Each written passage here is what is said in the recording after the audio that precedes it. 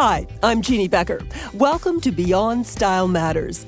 I've spent decades working in fashion's trenches, seen the best and the worst of human style, and had the opportunity to get up close and personal with some of the world's most intriguing characters. What I've learned about truly great style is that it goes far beyond what we wear. It's about the way we move through the world. On this episode, it's a love affair with shoes. First, with Elizabeth Semmelhack, the creative director and senior curator of the Bata Shoe Museum. And later, I speak with Canadian-born, internationally renowned shoe designer Patrick Cox.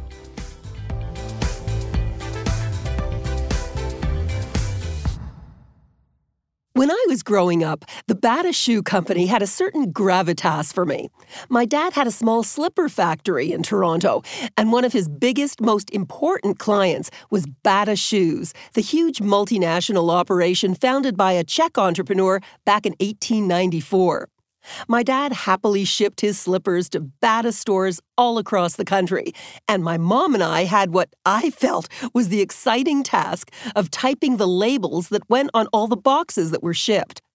My passion for footwear certainly goes back to those early days, and of course, once I started working in fashion's trenches, shoes became a definite obsession.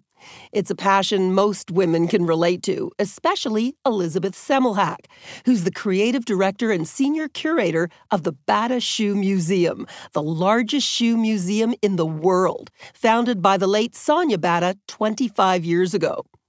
As daughter-in-law of the Bata Shoe Company's founder, Sonia began collecting shoes back in the 40s, and today there are close to 15,000 artifacts in the Bata collection, spanning 4,500 years of history. From ancient wooden sandals, mucklucks, and moccasins to Manolos and Air Jordan sneakers, Elizabeth Semmelhack has devoted her life to studying and celebrating eclectic footwear and is a world expert on the whys and wherefores of what's made us wear and what's made us want certain kinds of shoes.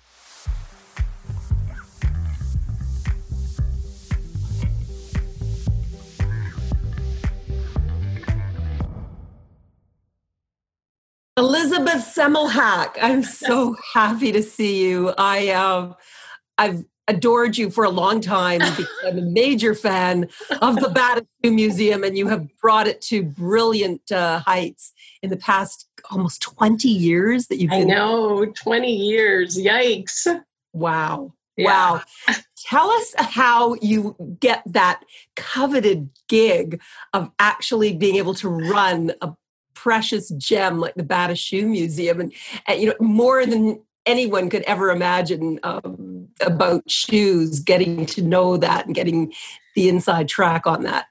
Well, the way that I ended up at my job was, I like to say, I answered an ad. It was a little more complicated than that, but I didn't actually know anything about footwear at all. I had done my graduate work in Japanese art history. And I had a master's in Western art history, which I think maybe that's why Mrs. Bata was interested in talking to me, that I had a kind of breadth. And I remember going, I didn't know what to expect. I'm from the States, and so I came up, and the building, right, is so remarkable. And then meeting Mrs. Bata and seeing the shoe collection, I was both intimidated and incredibly excited that that I might have this opportunity to work with the collection. And as I was doing research into, how much footwear research was out there and what could I possibly do, and I realized that so little work had been done, and that this was such a huge opportunity. As an art historian, I was never interested in single artworks made by brilliant geniuses, specifically to be consumed by one person, to put in their living room. I was more interested in prints, which were mass produced and mass consumed. And footwear is the same, right? It's like if a shoe sells really, really well, it means it speaks to a whole moment in history. And so I realized that some of the work I was doing in art history, I could just pivot and begin to do on shoes. And unbeknownst to me, my first question when I got to the museum was, why the high heel? And nobody had ever worked on it in a serious way. And so, wow, that just like set me on a course that then led to sneakers. And I thought maybe I wouldn't be able to have so many questions, but 20 years on, I still have tons of questions about what shoes mean, why we wear what we wear.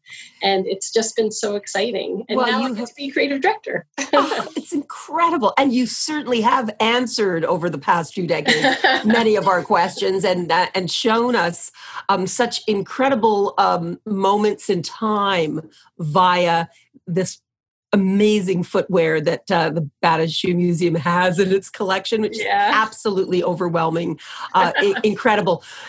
I'm so surprised that you don't have a strong background in cultural anthropology. Like that to me sounds like the type of person that would be doing this because you have such a feel for society and zeitgeist and, you know, where things have been and where they're going.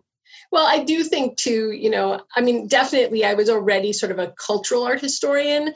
And now 20 years on, I would agree with you. Like my focus has been, how does footwear function within culture and what can I learn or what can we learn from time periods in culture by looking or using shoes as that entry point. And so hopefully I've learned on the job. Now, tell me about the very first pair of shoes that you ever got that you were truly excited about. Oh, gosh, this is going to date me. I never was obsessed with footwear personally. However, I really, really, really, really, really wanted in middle school a pair of Adidas Gazelles. Okay. And boy, did I really want that pair of shoes. So that would probably be my first real shoe love. And you think that dates you? When I think about the first pair of Savage saddle shoes that I got as a kid, somewhere in the late 50s. Okay, so you're obviously much younger than me, maybe a little hipper than me. I don't know, but it's There's so interesting that then you went on to. One of the many wonderful shows that you've curated has been about the running shoe, about the sneaker. Right. Kind of a dream come true for you to really wallow in that arena. There has been an amazing resurgence in popularity over the past, I would say even maybe decade or for the running shoe. I mean, the running shoes have become such a hip statement. It used to be like, oh, you don't put a sneaker on, it's totally going to ruin your outfit. And you used to see women walking down the streets of New York, you know, in mink coats that they were wearing sneakers because that's the only way they could get around. And I thought, oh, it looked so gauche and terrible. But now all of a sudden, wow, if you've got a cool sneaker, you totally rock it. How did that whole sensibility change? So I think that sneaker culture, or what might be defined as sneaker culture, you know, we have to go back to the 70s. And something happened in the 70s in multiple places, which began to give the sneaker a sense of status. The sneaker actually started as a status item in the 19th century because only the wealthy could afford tennis shoes, and rubber was really expensive. But by the 70s, sneakers had for decades been sort of very low, like you said, like something that you wouldn't necessarily want to be seen wearing. But in the 1970s, when jogging came into the United States and into Canada, when the me generation began to focus on physical fitness, both for the attainment of physical best, but also as an expression of conspicuous consumption, expensive sneakers began to be something that you might wear jogging, but you also might show up at Studio 54 in. And so this blurring between fashion and fitness was happening in the 70s. At the same time, within New York City, sneaker culture, in which certain types of sneakers, certain brands of sneakers were becoming really important to urban fashion, was also happening simultaneously. Those things, the idea of fashion and conspicuous consumption and cool hip hop, basketball, have intertwined over the preceding decades to create a sense of cultural importance for sneakers. And for a long time, in fact, when I did Out of the Box Rise of Sneaker Culture, my focus was on masculinity. I was arguing that sneakers were a gateway drug, basically, for men to step into the fashion system. But increasingly, women are also wearing sneakers because sneakers can often do the work that high heels do more comfortably. So that's an understatement. Right? And so if you want to wear Gucci, you now can wear a Gucci sneaker as well as a Gucci heel.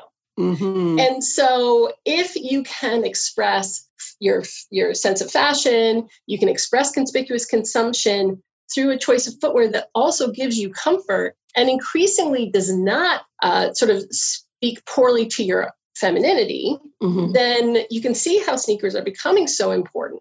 And I'm also curious, in the pandemic moment, are sneakers actually going to now just be it? Absolutely. My next question. I mean, are we truly going to be abandoning our ultra high heels the way we have during this current period? What's your take on that? What do you see in your crystal ball? Yeah, I wish I had a crystal ball so that I could actually answer that. But I think the longer the pandemic goes and the longer that we are out of our hard clothes, from our hard pants to high heels, I think the more uncomfortable we will realize they are when we actually get dressed for a formal event, or even going back to the office. So I think at first I thought it could go one of two ways. That we were so schlepping around at home in our pajamas and our slippers that we would be so excited to be able to dress up again. But Vivier, for example, just is coming out with a pair of flats that look like babouche. I actually look like house slippers for the fall. And I do think that we will be hard pressed to make ourselves completely uncomfortable again. So now, as I'm weighing it, I think we're going to at least see comfort surpass structure for a little while longer. So interesting. But I've got to say, the charge that I get, and I'm at my country house most of the time now during this, the past few months really. But I go back into the city sometimes. I don't really have any place to go there, right. But I do try on my high heels for old time's sake, because I have like a gazillion pairs in my closet. I'm absolutely dumbfounded at how uncomfortable they feel on my feet. I don't know, maybe my feet have just sort of grown in another direction now and I can't even tolerate the high heels. But I do admit that when I stand in front of the mirror in those high heels, man, it does look sexy. And I feel kind of empowered, even though if I tried to, walk down the stairs, I probably wouldn't make it. God forbid. Maybe I've forgotten how to walk in high heels. But it's funny, isn't it, how there's still something about what a certain heel height does for the spirit that I don't know if you can replace that. Well, it's interesting because, I don't mean to sound rude or that I look at men's erotica much, but, one of my first questions when I started working on the high heel was, why is in men's erotica is the naked female body so often ornamented by a pair of high heels? And it's a whole long story for why, but increasingly sneakers are taking the place of high heels. And so I wonder if culture delivers a new model of what it looks like to feel sexy or look sexy, if we'll feel attractive in a pair of sneakers as well. So it's all cultural.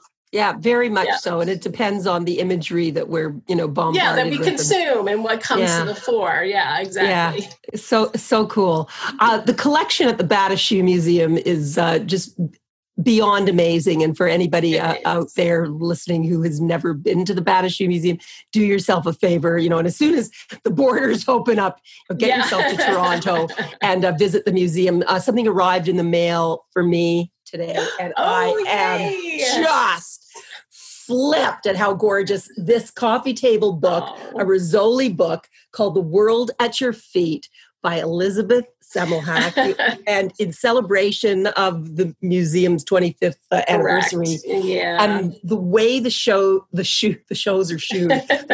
shown in this book is beautiful, because you really go by shoe. I mean, you have these full-blown pages of these shoes as works of art from every era and every culture. It's just such a beautiful celebration. I imagine it was quite the feat for you to stand back to see the forest for the trees and pick the key. Correct. We'd wanted to do a collections book for a long time, and the collection is verging on 15,000 artifacts. So I could only fit 100 into this book.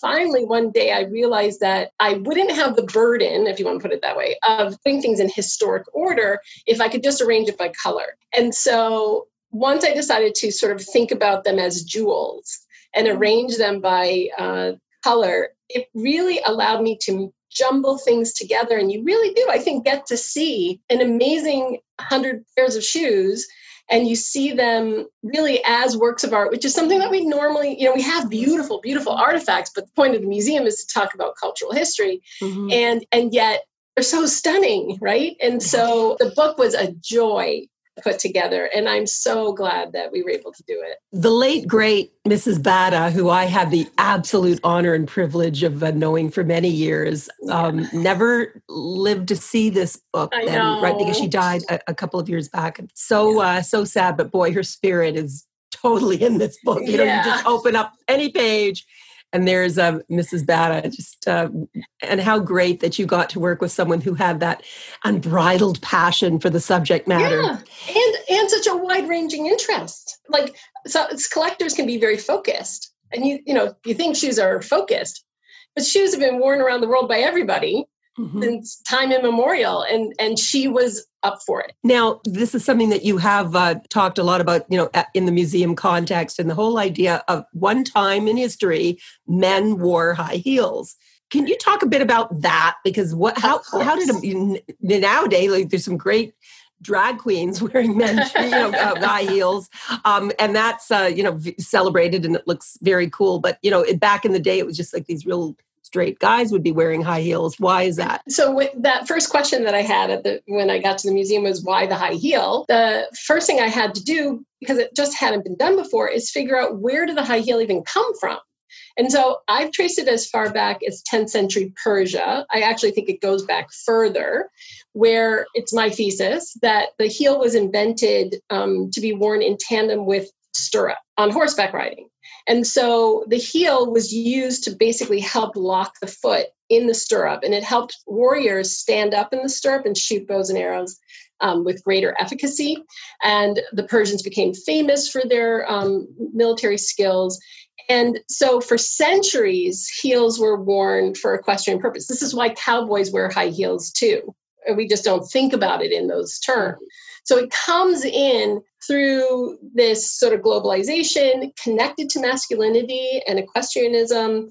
And then over the course of the 17th century, men wore heels. Women then only began to wear heels because they wanted to borrow from their boyfriend's closets, basically. There was this fashion craze for women to add male items of dress to their looks. And so my work says that women wore heels in the effort to look more manly. And it's only over the course of the 17th century and into the 18th century that the kinds of heels that men wore versus the kinds of heels that women wore change. And the real reason why heels increase in height for women is because ideas about masculinity and femininity changed so that small became the defining feature of female beauty. Cinderella is written in 1697. And it's all about the teeny tiny little foot, and the high heel helped women look like they had smaller feet because the heel lifts the foot up under their skirts, leaves just a teeny tiny little toe visible under the skirt. The whole history and reason why we wear high heels is much different than what we think looking at the heel from today. I mean, there's no question that high heels, as empowering as they are, maybe psychologically, physically, they make you much more vulnerable. I mean, you don't want to, someone running after you in a dark alley if you're wearing a pair of high heels. It's like, Yet men were so willing to embrace that trend of wearing high heels. I mean, when you think men, didn't they always want to be in full control? But if the heel enters into European fashion in connection to equestrianism, horses were like sports cars. It's about what culture values at any given moment and how an object is read. Discomfort in fashion is almost always used to signify class. And so being in control is maybe less important than looking the part. And so high heels have been an important item of dress to basically convey social information as opposed to be used for comfort and mobility.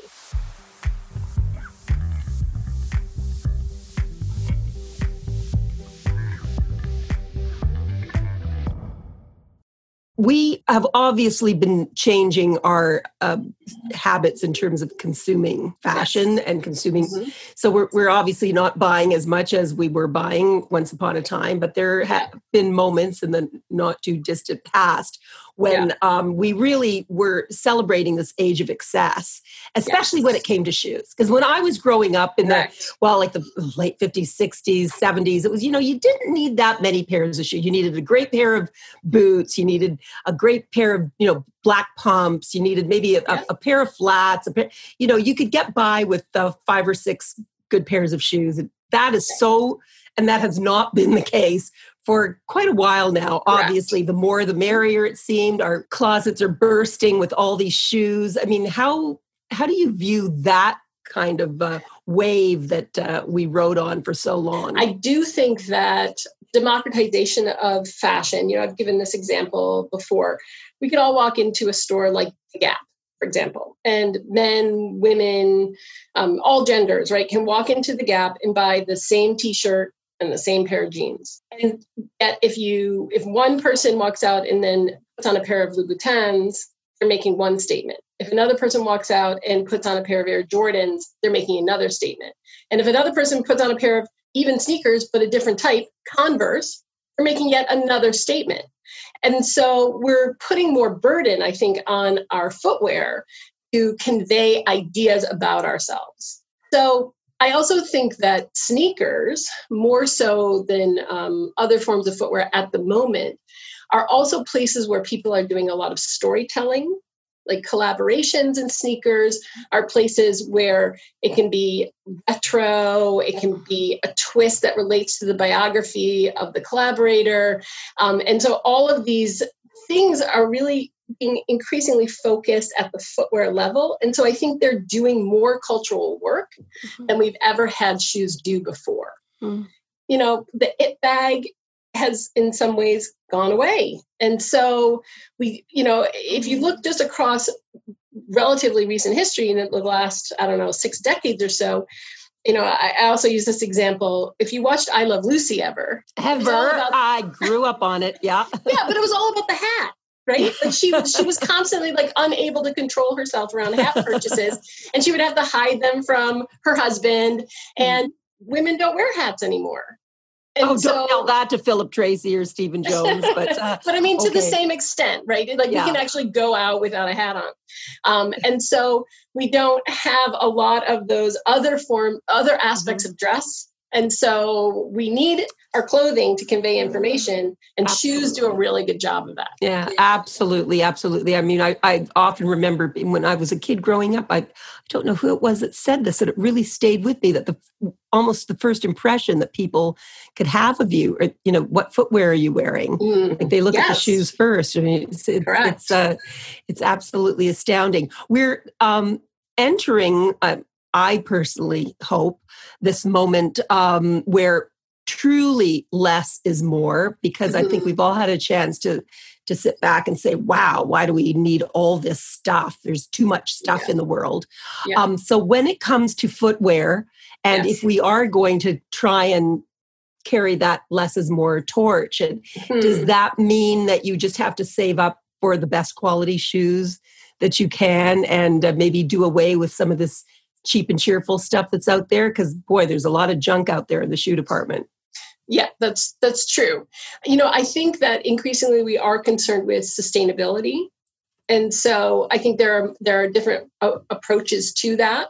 I think that you could buy a pair of shoes that is going to basically self-destruct and degrade and not become a permanent part of the waste cycle. You could also invest in beautifully made shoes that last for a really, really long period of time. And so I think that there are different ways of approaching it. Or you can buy a pair of Crocs and wear them probably until your dying day, and then they stay with you in the grave forever. Yeah, and Crocs kind of had a moment, right? I remember reading they're something back, man. They're last back. year. You talked about Crocs in a big way in one of the major papers, just like Crocs. Yeah, and they were verboten for so long, but yeah. Oh, the way in Birkenstocks too. That were never really about a great fashion statement, but hey, we've seen them on some actual high fashion runways now. Absolutely, yes. What about the whole idea of designers, kind of pushing their boundaries and getting into shoe biz? And most high-end designers now do have their own shoe lines. Yeah. How do you feel about that? Is that maybe spreading themselves too thin, or do you celebrate that? Is that a good thing? The more designer shoes, the better? Again, I do think that we could be at a crossroads moment. If we, let's imagine that we do decide that we're going to go for greater sustainability, and one of the ways we're going to do that is investing in well-made shoes, then we really don't want the shoe style to change rapidly. So exactly how we're going to move forward with high fashion footwear, I think is an interesting question to contemplate. But how do I feel about fashion designers getting into shoes? I think it's great. I mean, if you think about Prada, right?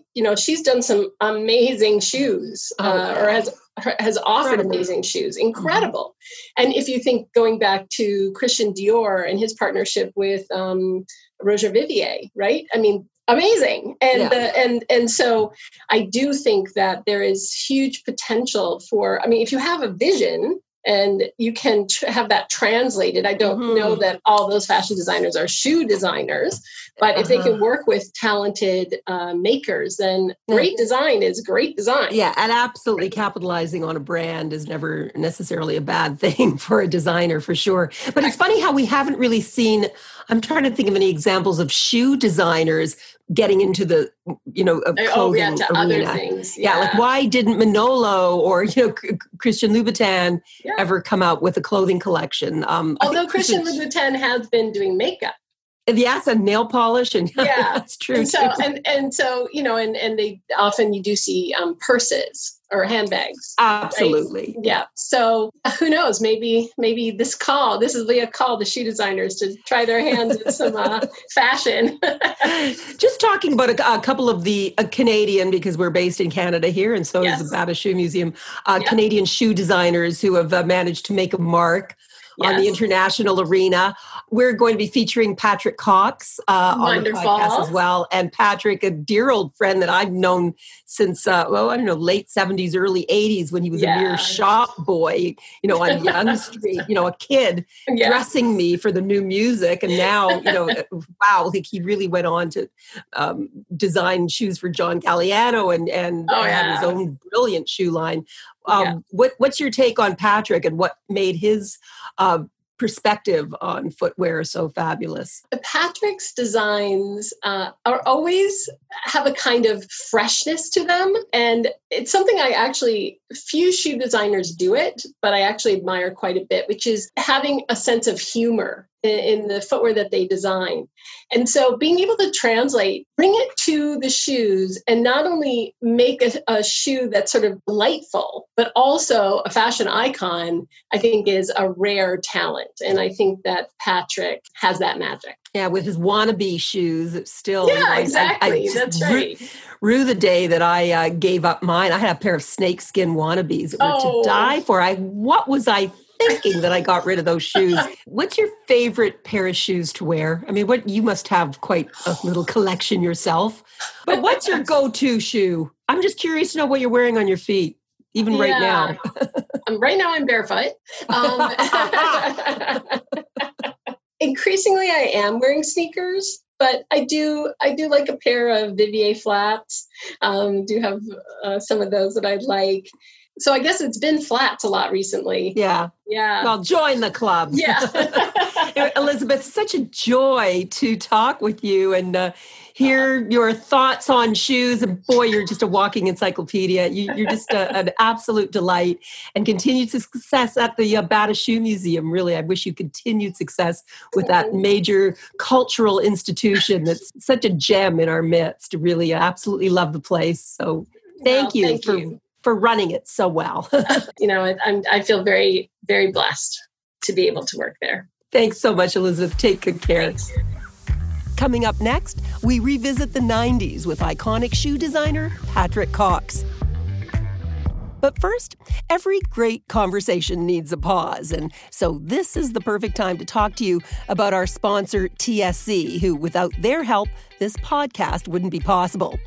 As you might know, I've covered the catwalks of Paris, Milan, New York, and London. And so you might ask, why have I partnered with a retailer like TSC, today's shopping choice? Well, I believe great fashion should be accessible to everyone. And TSC.ca is home to some amazing designers, wonderful Canadians like Brian Bailey, Kim Newport-Mimran of Pink Tartan fame, and Hilary McMillan, as well as quality brands like Lamarck and Ron White Shoes. It's one-stop shopping for everything you need to make your own style statement. And of course, TSC offers so much more than mere fashion. Shop tsc.ca and discover some great brands at some great prices. Back in about 1981, when I was in the throes of hosting a rock music show called The New Music, I was dressed by a wonderfully hip Canadian designer named Leighton Barrett, who had a very funky boutique on Toronto's Yonge Street Strip. I delighted in regularly popping by Leighton's not only for the fabulous clothes, but because there was this really cool club kid who worked there with a great eye for style, and he knew exactly what pieces to put me in. Patrick Cox had recently moved to Toronto from Edmonton, Alberta, and was about 18 at the time.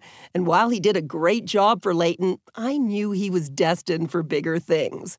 Sure enough, a couple of years later, Patrick took off to study shoe design in London, and soon was collaborating with the likes of Vivienne Westwood and John Galliano.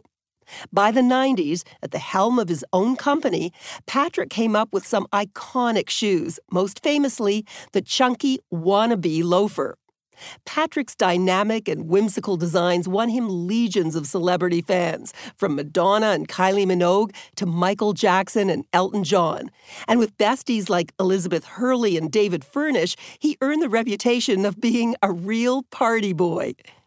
In 2003, Patrick took the creative reins at famed French shoe label Charles Jourdain for a couple of years before selling his own company in 2007.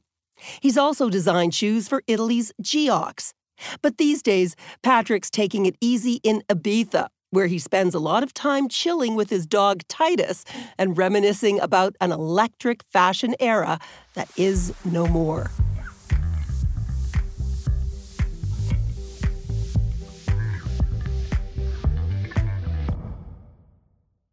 Patrick Cox, a pleasure to have you on this episode of Beyond Style Matters.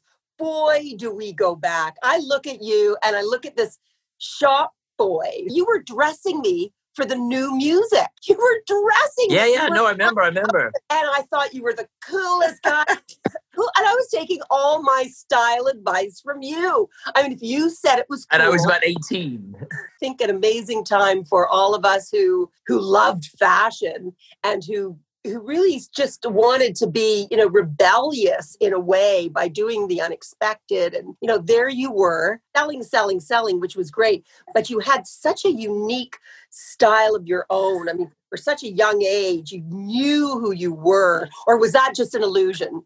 Did you know who you were at that young an age? Oh, I don't think I knew anything. But I mean, I'd moved to Toronto in 81 from Edmonton. I moved when I was 17. And then I moved on to London when I was 20. So those were really developing years. I mean, 17 to 20, who knows who they are at 17 to 20. You were talking about, being rebellious in fashion. It was also such a key point, the intersection between music and fashion, wasn't it? To me, I looked to London for inspiration. I didn't look so much to New York for a little bit new wave, Blondie, but it was definitely much more a culture club, Duran Duran, Spandau Ballet, Eurythmics. They were, my icons of style. And, as soon as I could, I was 2.5 years in Toronto, I got up and moved to Shoe College in London, didn't I? Tell me about that, because the next time I saw you after those, crazy days on Yonge Street, you were living in London. We came to interview you with our crew, Fashion Television. You were already established shoe designer. You were working with John Galliano. And here you were, this kid that I remember. Yeah, it was very fast. How, first of all, did you decide on shoes? Why did you decide to study footwear? Okay, so after working for Leighton, I worked unofficial for Lucas Cleanthos. Remember Lucas? Yes. And I had no fashion training, obviously. I was a kid. They just liked the way I looked. It was just, my style sort of thing. So I used to hang out in the showroom in the office. I remember Tim Blanks was Lucas's boyfriend for 12, 13 years, however long they were together. And Tim would be there. I couldn't draw. I couldn't cut patterns, but I just had ideas. That was basically what I did, was just shout out an idea every now and then. Yeah, they put me in charge of styling the fashion show. And then after the show, Lucas just said to me, he goes, "You seem to really like shoes." I went, "Did I?" I mean, I don't know. It was the first time I'd ever seen Linda Evangelista to cast her for the show. I was in charge of the hair and the makeup and the accessories. And, Toronto has no footwear industry per se, except for I don't know if it's even there anymore. Mr. John's or Lord John's, which used to be on King's Road, on Yonge Street, which made shoes for rock. Yeah, Master John, that was it. It made shoes for rockers. And then there's snowmobile boots. I mean, there really is no footwear industry. So I went to Chinatown. I bought some Kung Fu slippers for $1 a pair. And then I was obsessed with Montana and Mugler at the time. So I got pieces of suede and made them into those slouchy crush fall down boots just by attaching suede to these $1 Kung Fu slippers. I painted them different colors by hand. I don't remember any flash from God, any message from beyond. But Lucas said, "You seem to really enjoy doing that." I heard of this school in London. I went to London in May 81 to find the college. I spent the entire time in nightclubs. I met Steve Strange. I met Boy George. I met all my idols. I went to the Camden Palace. I made all these connections. I got back to Toronto and I went, "Oh my God, I never found the college."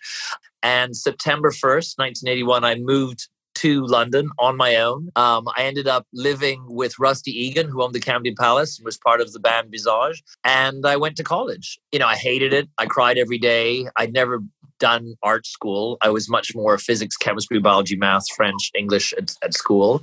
I didn't understand these people. And London was really bleak at the time. This is the peak of Thatcherism. It was, remember it was called Hard Times in the Face magazine. Everybody was wearing DMs and ripped up jeans. And I was just, I don't understand this place. And then New Year's Eve, I was leaving Camden Palace and I went to an after-hours speakeasy called the Pink Pussycat in Soho. And in the loo of the Pink Pussycat, I met all the Vivienne Westwood team. And they came up to me in the loo in this sleazy speakeasy and said, "You're that American boy that shops in our store." And I said, "Canadian."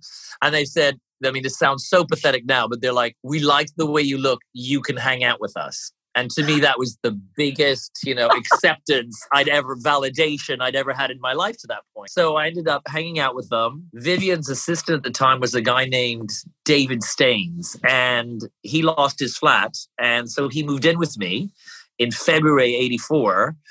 And their fashion show was March 1984 in Paris. And 6 weeks before the show, they realized they had no one doing the shoes because Vivienne was bankrupt at this point. She owed everybody money. Nobody would work with her. And David said, "Oh, my flatmate's a shoe designer." I was in my first year of college. I knew nothing. And all of a sudden, I'm having a meeting with Vivienne Westwood. And Vivienne Westwood was probably 50% of the reason I moved to London was because of my obsession with her. So I sat there in this meeting with her, just sort of winging it. She said, "I'm thinking of this." And I said, "Well, what about we do it in patent?" And then she goes, "I'm thinking of this sole." I was like, "Well, what about if we round the edges?" And she said, "Go on, do it." Not realizing that she owed everybody money and nobody wanted to work with her. So I had to go out and find cobblers, literally shoe repair bars that would make these shoes for her because there was no factory factory that would work with her. I remember I had to pay for my own hovercraft because Vivienne had no money. And I delivered the shoes the night before the show. That was the beginning of it all. I ended up modeling the show because there weren't enough male models. And Vivienne said, "Oh, I like the way you look, Patrick. Boom, go out on the runway." And in the audience was all the future English designers, John Galliano, John Flett, they were all in the audience. And so word got out that I was this hot young new cobbler on the scene, even though I didn't know anything. And it just sort of snowballed from there. In my second year of college, I did the shoes for Body Map. Remember Body Map? They had a Japanese shoe license, but the Japanese didn't want to make these handmade moccasins, strangely moccasins, which become sort of prophetic later in my life. And so I made these shoes by hand during college. The college threatened to fail me because I kept missing class.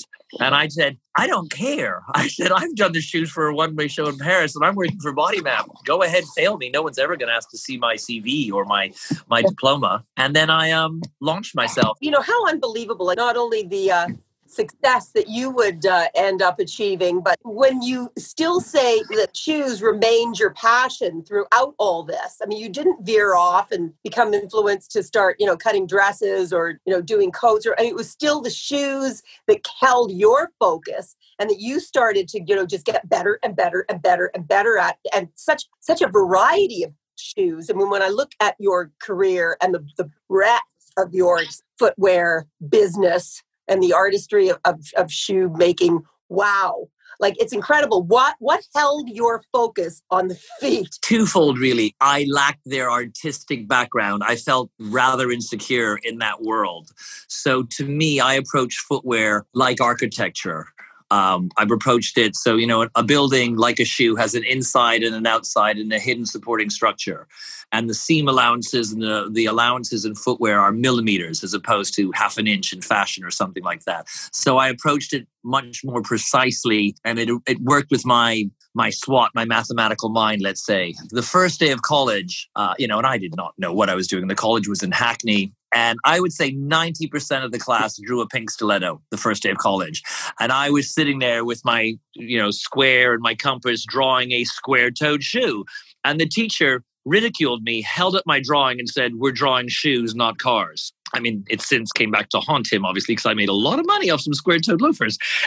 But, it was I was just coming at it from a different point of view. Also, I'm extremely stubborn. So my idea of I'm going to go back to Toronto and, work in a clothing store or whatever and admit that I was a failure. That was just not going to happen. So I was going to make it happen, never knowing it was going to be to the degree it did, but I was going to make it happen no matter what. To me, footwear designers, accessory designers propose. To me, clothing designers are much more egotistical. They impose, they demand, they do the total look, head to toe. Where a footwear designer or a bag designer or a hat designer, you offer your client a shoe, and what they do with the rest of the body is up to them. And I have no control over that. And once I've given up the shoe to someone, it's up to them to do whatever. Sometimes you'll see someone wearing your shoes and, they look pretty horrible. And someone goes, "Oh my God, look at that outfit." And I was like, they're happy. They bought my shoe. So I'm happy about that part. So from the ankle down, I'm happy. And what they did with the rest of it, that's up to them. That's their creativity. Where a fashion designer would be like, come over and fix the dress and really demand, impose on the woman or the man. I've never felt that way. I've always been a little bit more democratic, which led to my huge success of doing something that was a bit more mass. My success didn't come from couture and runways. My successes, came from the wannabe loafer. And that was something that dressed literally everybody. And that was the biggest compliment to me. It wasn't just one chic woman standing on a street corner on Boulevard Saint-Germain in Paris. It was being on the, on Portobello Road and seeing 300 pairs in 1 hour. That to me was like, yes, this is where I'm broken through. When I think of back to the most amazing shoes in my wardrobe, and God knows I've had many pairs of amazing shoes in my wardrobe from all, the world's greatest shoe designers. 2 pair really are at the top of the list, both designed by you, both incredibly different. The snakeskin one, I had a snakeskin wannabe. Yes. I call that python wannabe. Yes. The snakeskin loafer, yeah. Unbelievable that I bought at Henry Bendel's. I remember on one fashion week in New York. The wannabe was like the biggest shoe, like back in the 90s. It was like the must-have shoe. And I went in and not only, got my first pair of wannabes, but a snakeskin python, whatever. It was just to die for, the most fabulous pair of shoes that I wore. And I wish right now I can't locate them, although I can't believe I ever gave them away because I'd start wearing them very in vogue again. But also a beautiful pair of stilettos made of iridescent feathers, like, the fine. Oh, fine you got those? Front. Yes. And it almost looks like they're wings. And I have those, on a shelf, almost like objet d'art, because they're just phenomenal. And one that you would walk so precariously in, I mean, you could barely even walk. And then the other ones, the one really zoom through your life in quite easily. How does one creative mind like yours really come to terms with two such disparate concepts in footwear? I love shoes. I don't know why. I just love shoes. And I'm not a shoe snob. You talk to some people and it's only about the stiletto. It's only about this. I mean, I did plastic shoes in Brazil, the jellies, which we sold millions of pairs of back in the 90s. Remember the one with the Eiffel Tower and the Statue of Liberty and Big Ben and the heel and the shaking snowflake souvenir sort of thing. I did sneakers way before anybody in the fashion shoe world was doing sneakers. I just like shoes. I did moon boots, because I thought, I'm Canadian. What can I bring to a moon boot? So to me, you put something in front of me. Shoes are already a very limited sphere. There's the toe at that end, the heel at that end, boom, where are you going to go? And people are always like, what can you do with a shoe? And I was like, a million things. If someone says to me, design anything, I get lost. If someone gives me a parameter, design anything between A and B, I'm off for days. I just love it. I can just go and go and go. So to me, it was all about imagining moments. The men's shoes are always tried on my foot. I am size 8. UK, size 9 North American, and that is the sample size. So it's that personal. Every single shoe in my entire career for men was tried on my foot. If I liked it, it was in. If I didn't like it, it was out. It was that basic.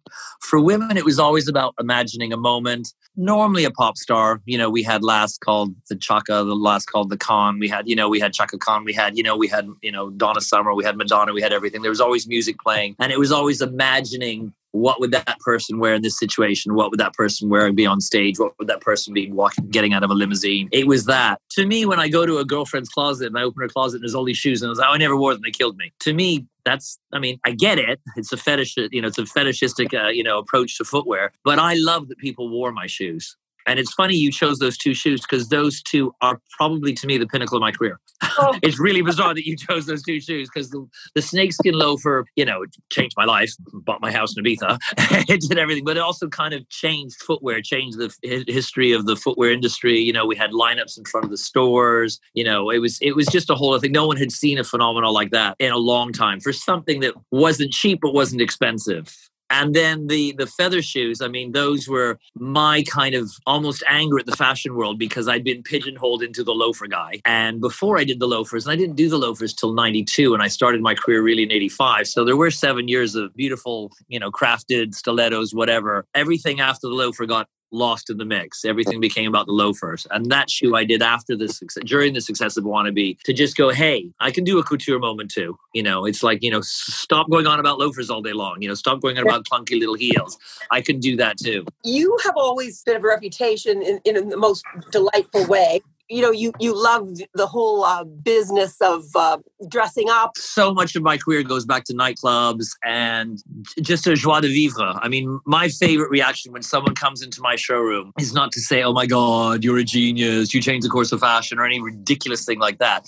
Is just to smile. And that's what I think my shoes bring, a lightness, a joy. I'm not a comme des garçons. I'm not a fashion intellectual. I'm not on the artistic scale of a John Galliano, but I'll show you a real good time. And you can dance in my shoes. You obviously have, inspired so many people in terms of style, taught them so much. You have somehow, despite this incredible life that you've led and continue to lead, you seem to remain quite grounded yourself. And I don't know if that has to do with the dogs in your life that have been so important to you.